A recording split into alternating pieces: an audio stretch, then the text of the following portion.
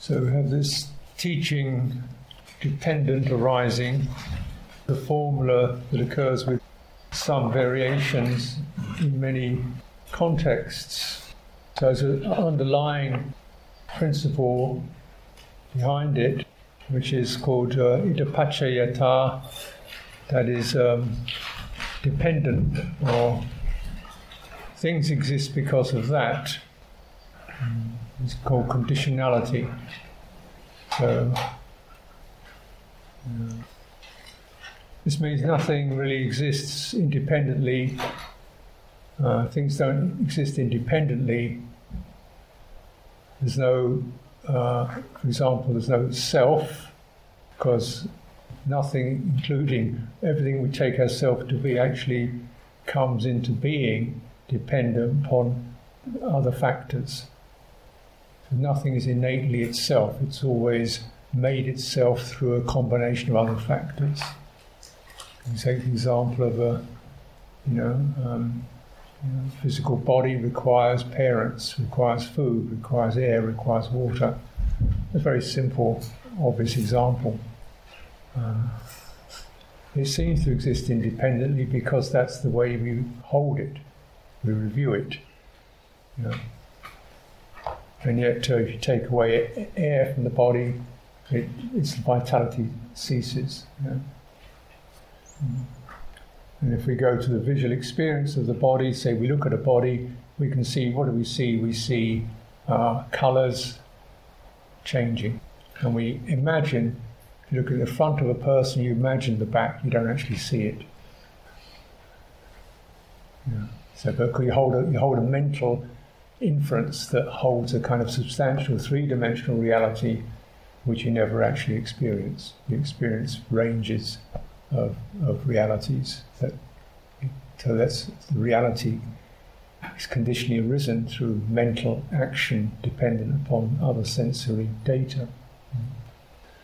This is a kind of process of very radical analysis and inquiry, in which the principle is don't add anything that's not actually speaking for itself. So if I see the front of you, I don't add the impression of the back of you. Because that's, at this moment, that's an inference. Right?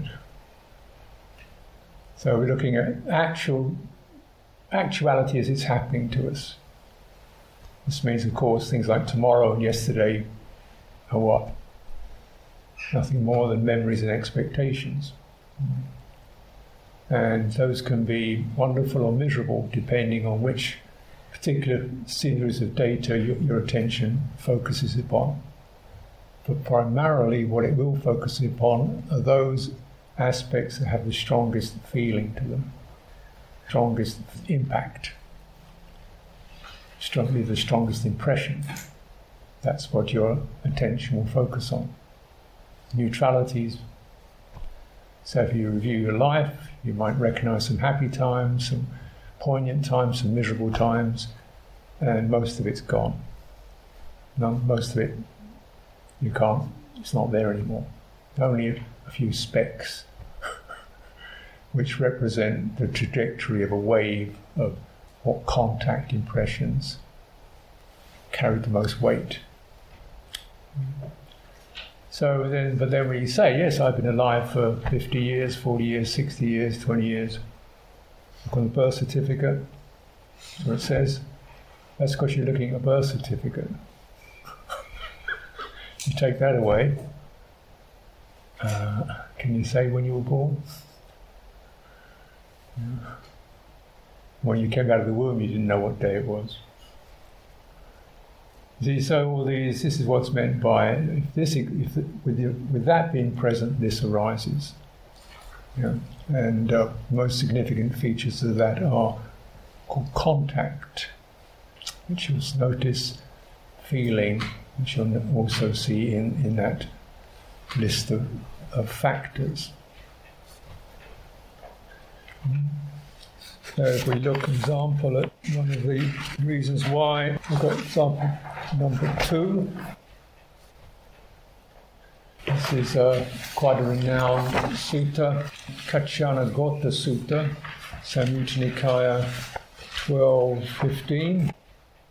Gives you some understanding why did the Buddha teach this dependent arising. So, basic principle of conditionality, idappaccayata, the principle of dhammas, that is, moments that arise into experience.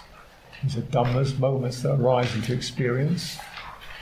And then it says, actually, there's even you can actually follow a graduated sequence of how this process happens.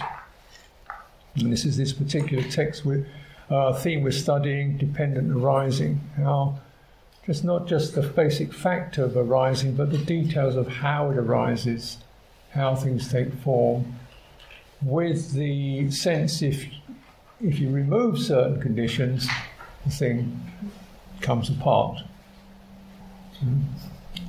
Yeah. And what comes apart is that which is fabricated, conditioned. Therefore, what's revealed is unconditioned, free, liberated, peaceful, joyful, and so forth. So that's the rationale behind this teaching. To notice the particular factors that give rise to stress, suffering, and so forth, and the fact that it's conditionally arising dependent upon certain key factors. What factors can be removed to prevent this or to release this tangled mess and realize something untangled and clean and free. And there was also a series of teachings on the conditions that support that process of release. But here we get the kind of very brief summary of why the Buddha taught it. This world, Kachana, for the most part, depends upon a duality on the notion of existence, bhava, and the notion of non-existence, vibhava. So notion of existence means things are permanent, things are solid, everything's real and lasts, continues. And so there's such a thing as past, present and future, and we're all in that. Everything's moving along in that time trajectory. Notion of non-existence, vibhava, means it's all kind of an illusion. There's nothing really here, it's all just empty, nothing going on at all. And or certain bits don't exist. So there's kind of partial non-existence. Like we can say that order doesn't exist, or God doesn't exist, or a lot of our experience as human beings, we denied that the planet existed as a living creature. And that means because of that nihilism, then there's been immoral actions towards other creatures and the planet in general. So the nihilistic view tends to negate morality and ethical concern. And the extent to which you say things don't exist, that increases your potential for negligence and loss of ethical concern. Okay, so you might say, well, partial non-existence. Oysters are just shellfish, so it doesn't matter what you do to them, because they're food, you can eat them. So that means you deny the existence of the oyster as a sentient creature. And the intensive farming of creatures only sees them existing as meat, not as sentient beings. So you get this kind of relative non-existence. And it's going to amount to the extreme non-existence, which tends to suicidal depression. I don't wish to exist. I can negate myself completely. So this partial non-existence towards ourselves is to do with suppression, substance abuse, where you knock yourself out, or aspects of yourself out. And the existence things where you're actually promoting aspects of yourself, your body, your mind, your psychology, your attitudes, your doctrines, as being permanent, lasting and ultimately true. And there's this kind of swinging between these polarities. And the rising of the world. Now, the origin of the world in Buddhist analysis refers to something far more embracing than planet Earth. It means the whole, your world, you could say, or the cosmos, everything that can be known, that you feel yourself dwelling in. So you have your social world, you have the world of your ideals, the world of your family world, and world of yourself. These are the features of my world. I enjoy walking in nature, listening to music, certain friends, that's my world. And that arises. And these are all dhammas, momentary arisings. We imagine they exist permanently, but if you look at it radically in the present moment, none of these exist permanently. So yes, I do have a partner. Well, not now you don't, because he or she is in somewhere else. So at this very moment, that's being held as a reality. But if you don't hold it, it's a moment of arising of memory, poignancy, regret, affection, whatever. Right?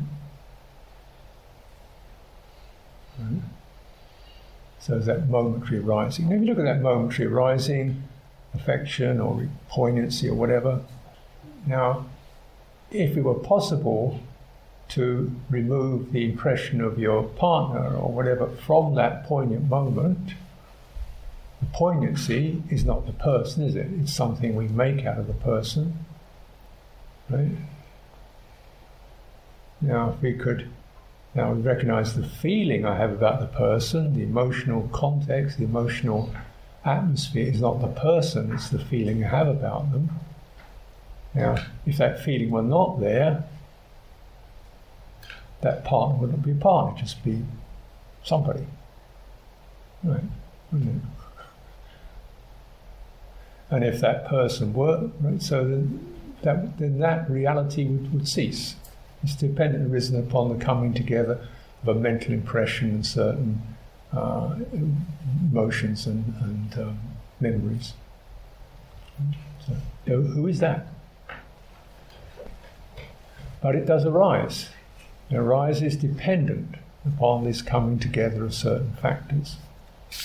And it could be most of the day they're not there at all.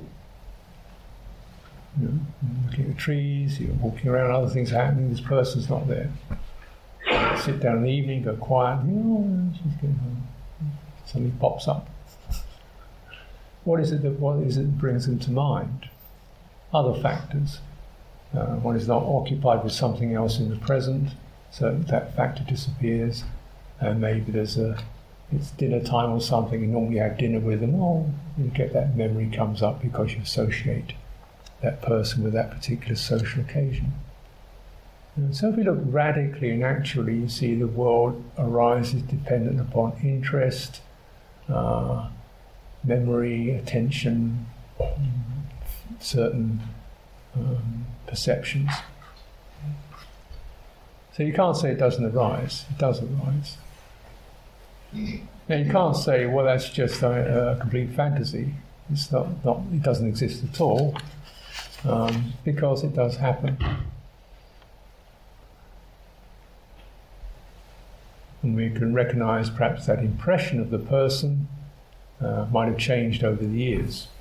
Probably in the course of a day it changes from something you kind of feel familiar with, comfortable with, to moments of irritation, to moments of frustration, to moments of release, to moments of joy.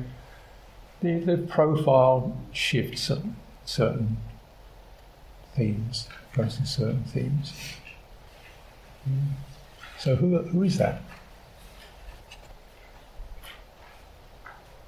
Nothing? Something? The mind is asked not to form a conclusion, either existing or not existing, but notice things do arise dependent independently arise.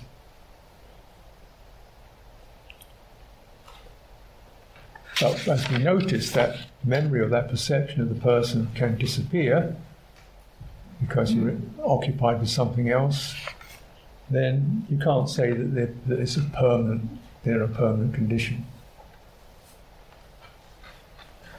So what you have is a flux of impermanent conditions bound together by other impermanent conditions. Yeah. So, for example, if you have a partner and then you have a divorce, the condition of affection and understanding disappeared, and what's replaced by something else. So suddenly that whole emotional context shifts. And who are they then? Irritating, disappointing, betrayed, da-da-da-da-da. Something else characterises. Meanwhile, of course, their physical appearance is changing, and yours is too. So we're looking at something that's very, very potent and fluid. And yet, the tremendous drive to nail things down, to be certain and fixed and absolute. So, as he said, this world, Kachana, is for the most part shackled by engagement, clinging and adherence. There is this instinctive drive to get things nailed down, fixed, certain, plan the future, get everything right, be clear, be accomplished, be effective, nail it, and if it deviates a bit, disappointed, annoyed. Dukkha. So dukkha in the beginning, I want things to be clear, they're not. Dukkha in the middle, I'm having to hold it together to keep it clear. Dukkha in the end is falling apart. Try another one. That doesn't mean it's necessarily absolutely miserable. It just means it's because it's anicca, impermanent and relative, it means none of these ever achieve a final resolute state where they stand up on their own. Everything is just kind of tumbling, and it tumbles on to the next presentation without having come to a final, stable reality that stands up without me holding it, or something in me holding it. This is the shackling in engagement, and what is one engaged with is a process that never achieves the resolution that it aims for. This can be frustrating and disappointing. I've heard accomplished musicians who seem to have achieved mastery in musicianship, saying, I never really hit really got the music. I could really sense this thing I wanted to transmit. I never quite got it right. After 60 years, never quite. The final, the consummate piece, never quite happened. Because, of course, the more profound one's quest for perfection is, the less likely you are to achieve it. And yet, the hunger goes on. This is tanha, craving for certainty. Or what's sometimes referred to as craving for existence. Bhava tanha. Let things be solid, let things be lasting, let things finally come into a stable state of being that will last. And things are constantly shifting and changing. Partly because everything in us is shifting and changing. So the thing I was satisfied with yesterday, suddenly I noticed the flaws, it could have been better. My standards go up.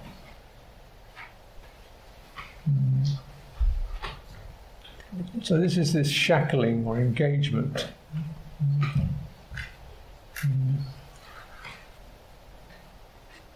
One with right view does not become engaged and cling. Through an engagement, clinging mental standpoint, taking a mental position, psychological position, philosophical position, religious position, adherence, dogmatic, tenacious, this has got to be this way, underlying tendency, an unconscious reflex to drive towards perfection, for example, that we might not recognize that, drive towards finality, to drive towards security, underlying tendencies. So one with right view is this field awareness mentioned. Conventionally speaking, we have a point awareness from this point to that point. We have point attention, this point to that point. We read this word and that word. Yeah. You can't read a page without doing that. You just get the whole field of the page. You can't read the words, you just get white with black marks on it. Yeah. So if you take one letter, that doesn't do it. So you go from one letter to the next, the word clumps and so forth. So you've got to have this point attention. And that point attention is very much associated with the sensory world. Sights, sounds, touches, fragrances, flavours, ideas, concepts. This point to that point, this image to that image, this sound to that silence, this sound links to that, this word links to that, point to point to point. This is point attention. Point attention touches dhammas momentarily and moves on to the next.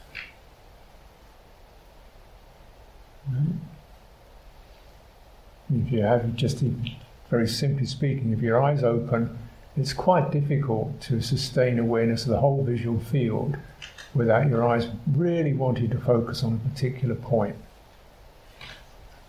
Anything.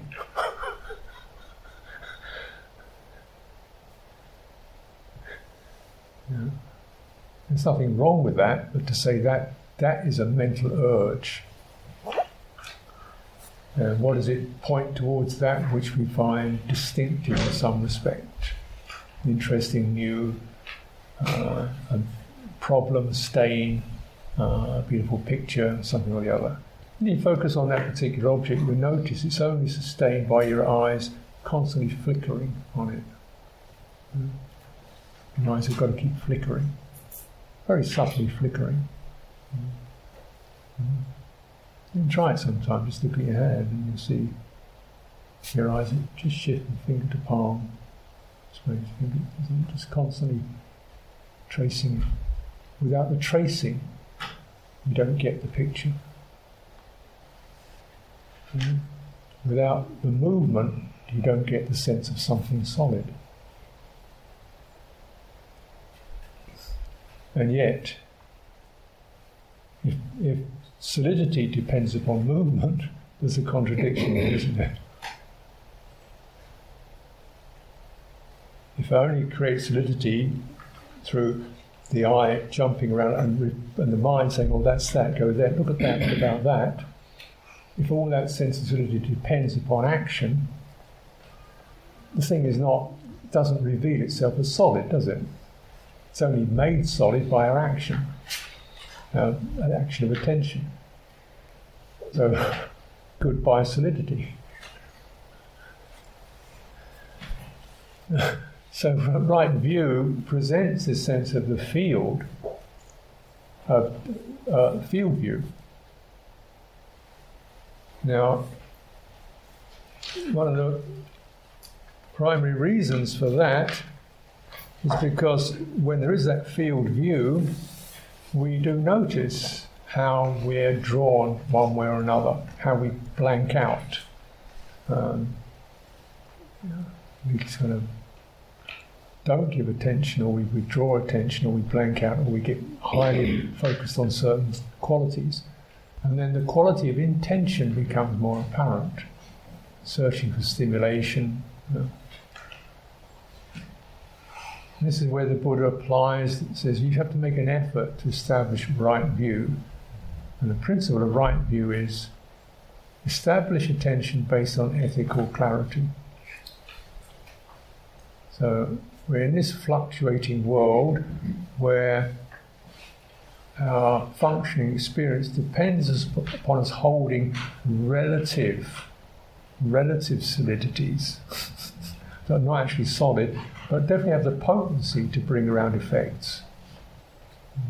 So, for example, right view, there is the result of good and bad actions. There are no good and bad things, but there are good and bad actions.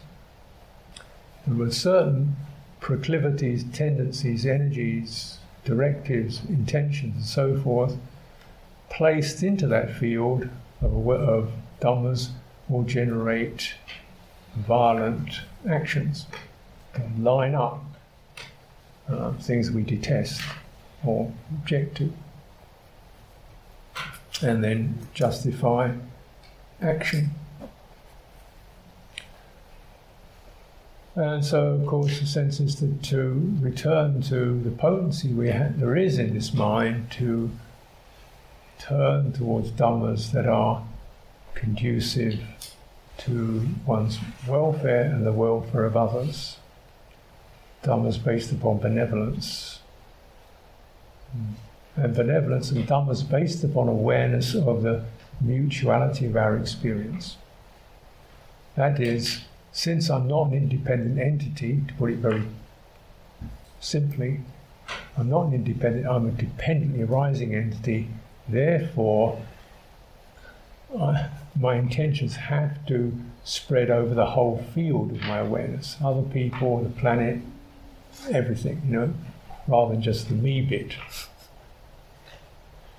So that sense of a spreading field of ethical concern and non-violence, non-cruelty, non-abusiveness, non-blanking out the realities of sentiency with all that pertains.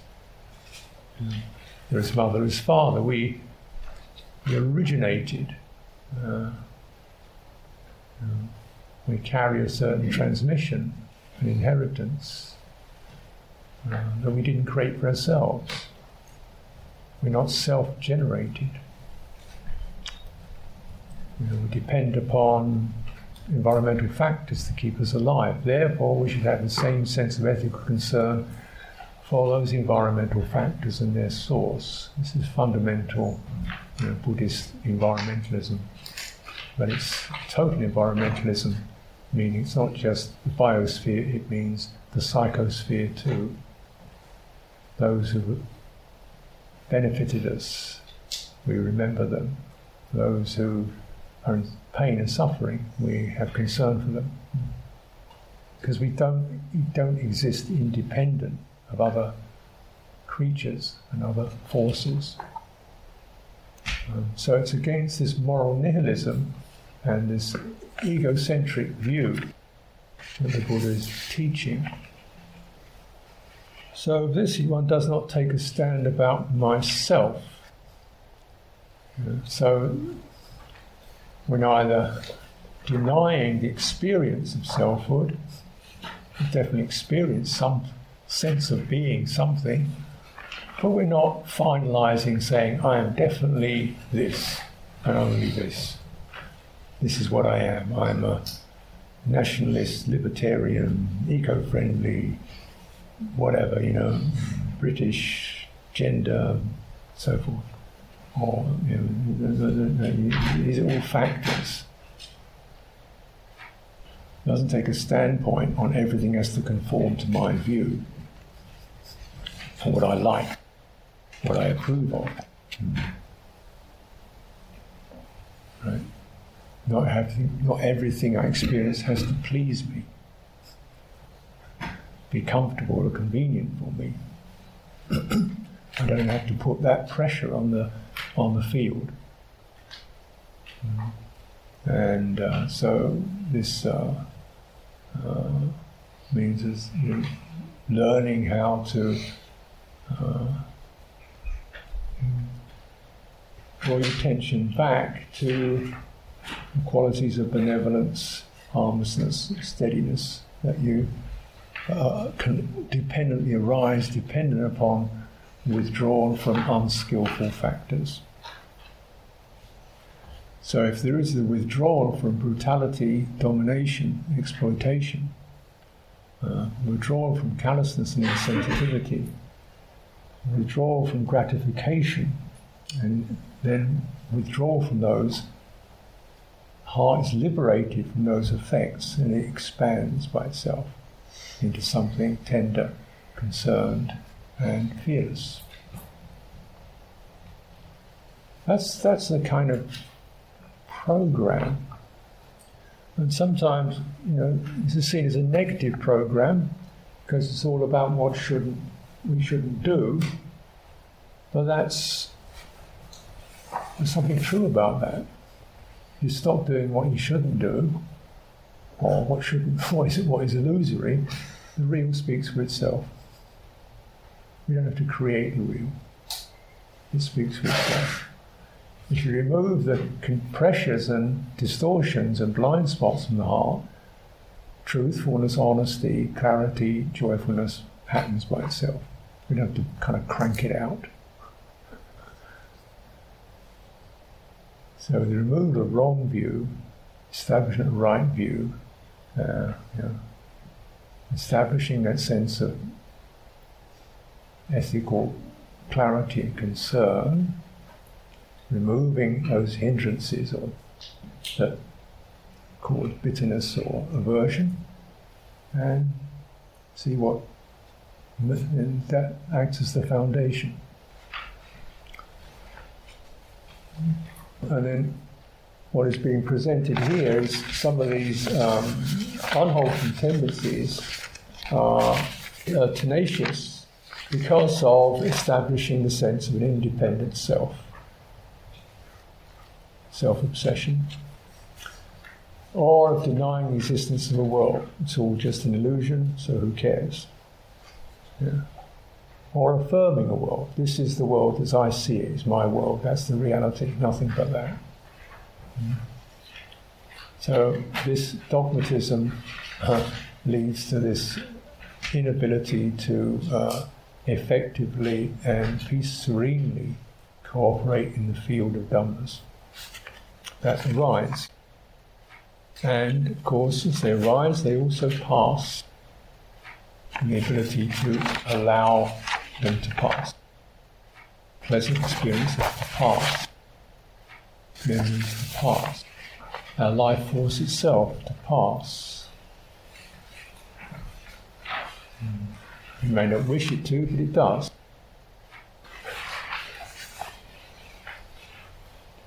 In the passing dhammas, when dhammas cease or memory passes, what's there? We don't know quite what will happen when this body no longer functions, but we can notice, for example, what happens when a word or an impression or a memory fades. If that's understood to be the nature of it, not just understood intellectually but experienced, there's a peacefulness.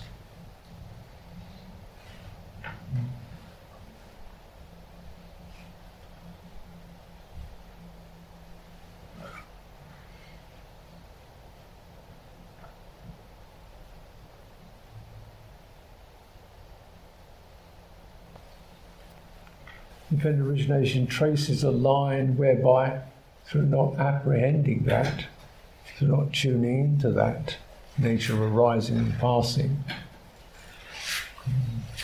through either resisting the arising or lamenting that something doesn't arise, or resisting the passing, or lamenting the passing, or craving the passing,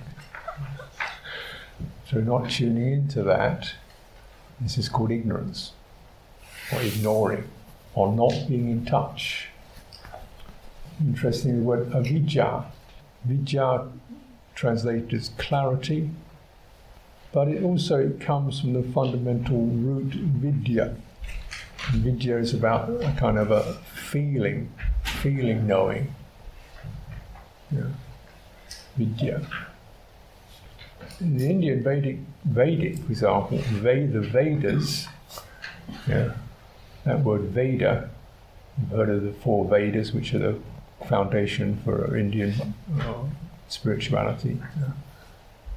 Vedas means something like the knowledge or the word, in that big capital W sense, the word, the knowledge, and it refers to that which is felt.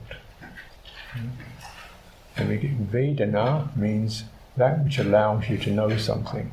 Vedana is translated as feeling, pleasant or painful, but it's the primary way in which you know something exists, something happens. There's a felt, it happened, and then it stopped happening.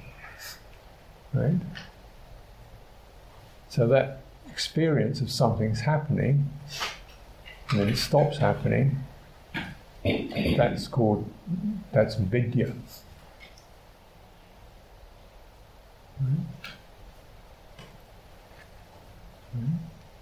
So that's where the word Vedas means that which is occurring, and it's known, and it's felt. And avidya means you didn't get it, you didn't feel it, you didn't know it. You may have got the idea of impermanence, you weren't actually experiencing it. You experience it through feeling it, feeling things flow, feeling things change. Something exists, comes into existence, and then it passes. And that can be known. That's the basis of knowledge.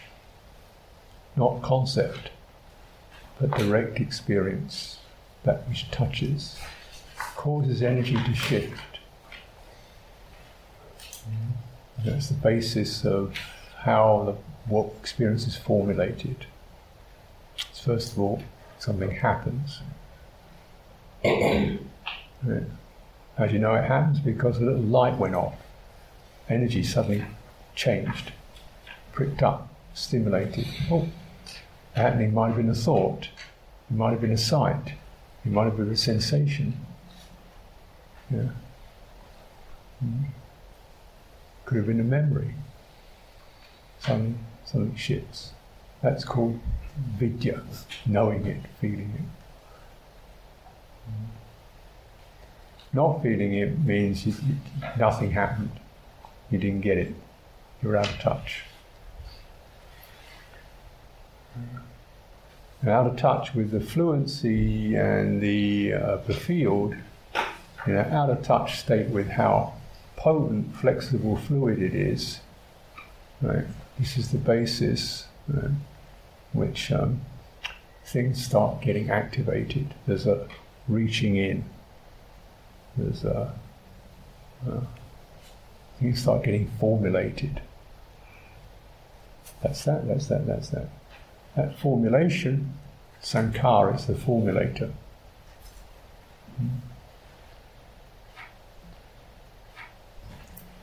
When you get an idea, for example, you see something, oh, that's that. I could see.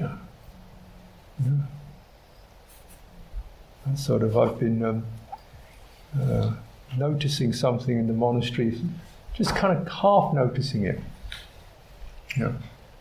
That little piece of concrete you walk past every day, and it's got a pit in it with which every now and then we rake the leaves out of this little pit and sweep it up.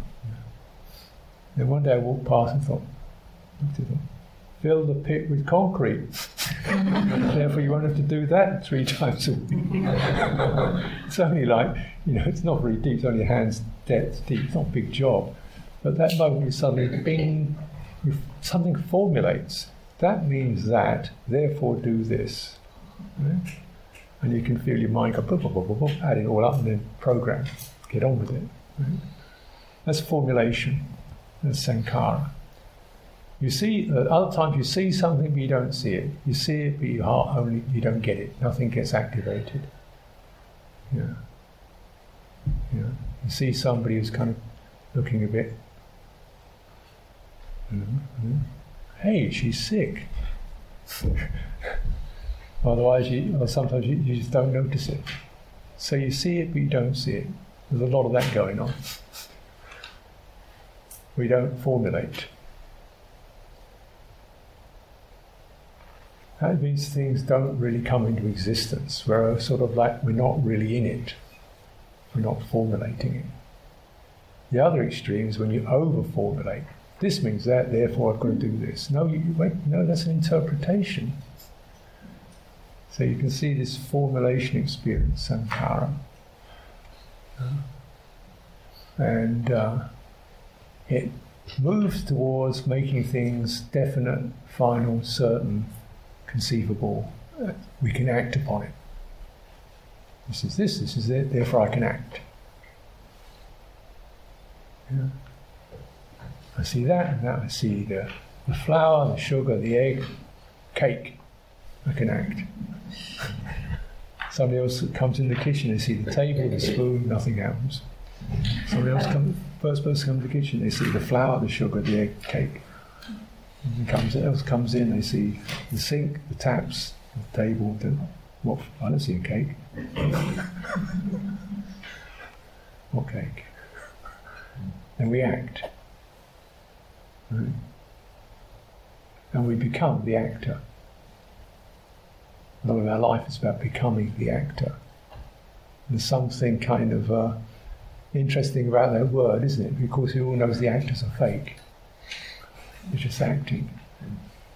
We're actor in a play of many, many acts. You become the cook, or the designer, or the cleaner, or the driver, or the comforter, or the you know. Not exactly fake, but just their personae that get adopted. And something in us craves that. Because otherwise we feel, it's just a do here.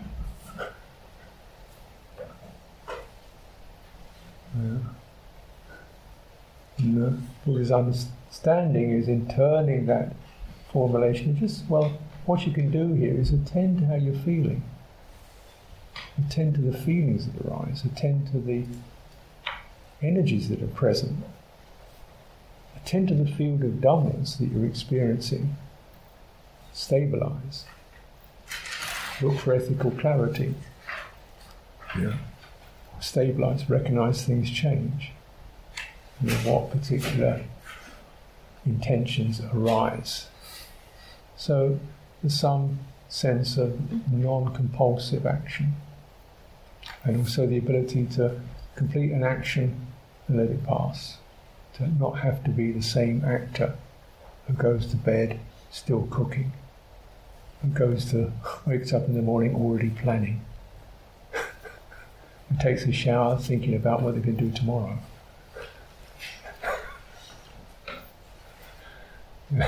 Just be able to take a shower, be the showered upon. Instead of carrying this permanent person. This is what we call bhava, becoming. We become the organizer, the cook, the mother. That's a permanent entity.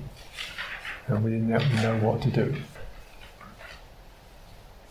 And it's a big challenge, certainly psychological challenge, to not know what to do. But you can know that experience, that you can feel it. And that's the change over from knowing what to be and what to do, which is always a kind of an act of some kind. It requires action, never achieves fruition and fulfillment, always thinks of the next thing it could do. So it goes towards, that's the formulations that tend towards dukkha. And the other way we can turn the sankhara is, how does it feel now? Widen the field. Take a few breaths, use your body. Find the balance. Calming anxiety. Work with the negativities. Steady the impulsiveness. You can feel these energies bobbling around. Now what's necessary? What's suitable? This is skillful formulation. But whatever is formulated, sankhara activated, this becomes the ground, the foundation for the establishment of consciousness.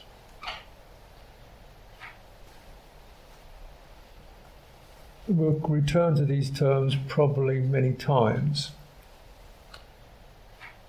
Consciousness is a particularly slippery term because of the range of uses that that word, the English word, covers a range of uses and reference points. I suggest one of the reference points that it covers, or attempts to cover, is something called citta, which is heart or awareness. These are other terms. A fundamental sense of receptivity, that which gets activated.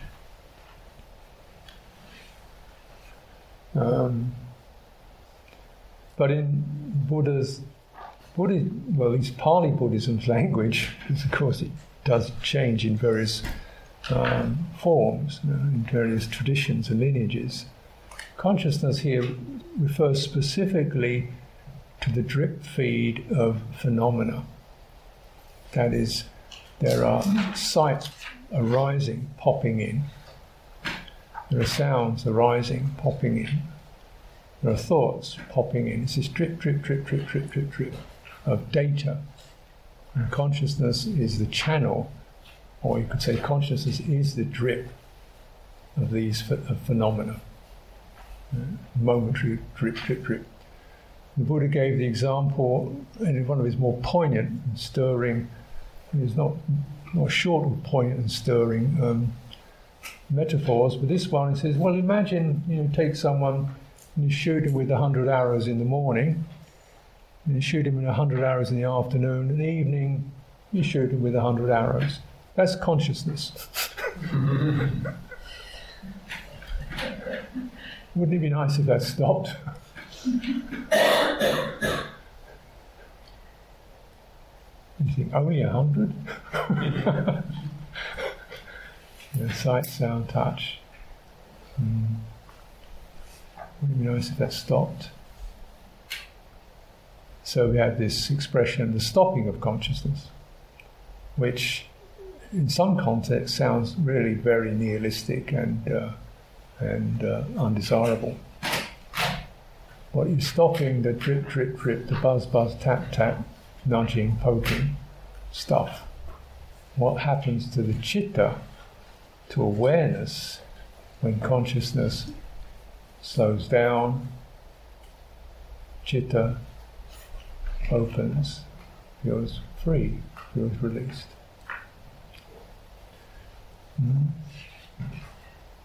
So one of the suttas, it says very simply, consciousness manifests, there is dukkha. With the stopping of consciousness, there's a stopping of dukkha. Now this is bad news if we feel that consciousness is what we are and all that we are. So you have to be quite clear about what is being referred to. This drip feed of phenomena and the effect of it, which I'm sure most of us never, very rarely if at all, maybe sometimes had a moment when there wasn't this drip, drip, drip. It wasn't a sight, it was a memory or a thought. But just notice that, say if you're in terms of your meditation, time when a memory arises and then it fades. Part of a thought pops up and then you don't follow it and it fades. In the sense of something else is there. Listening, openness, listening, silence, space. And these become more and more apparent, more and more valued through the direct vidya, direct apprehension of actuality. What sounds chilling in terms of logic is actually beautiful in terms of experience.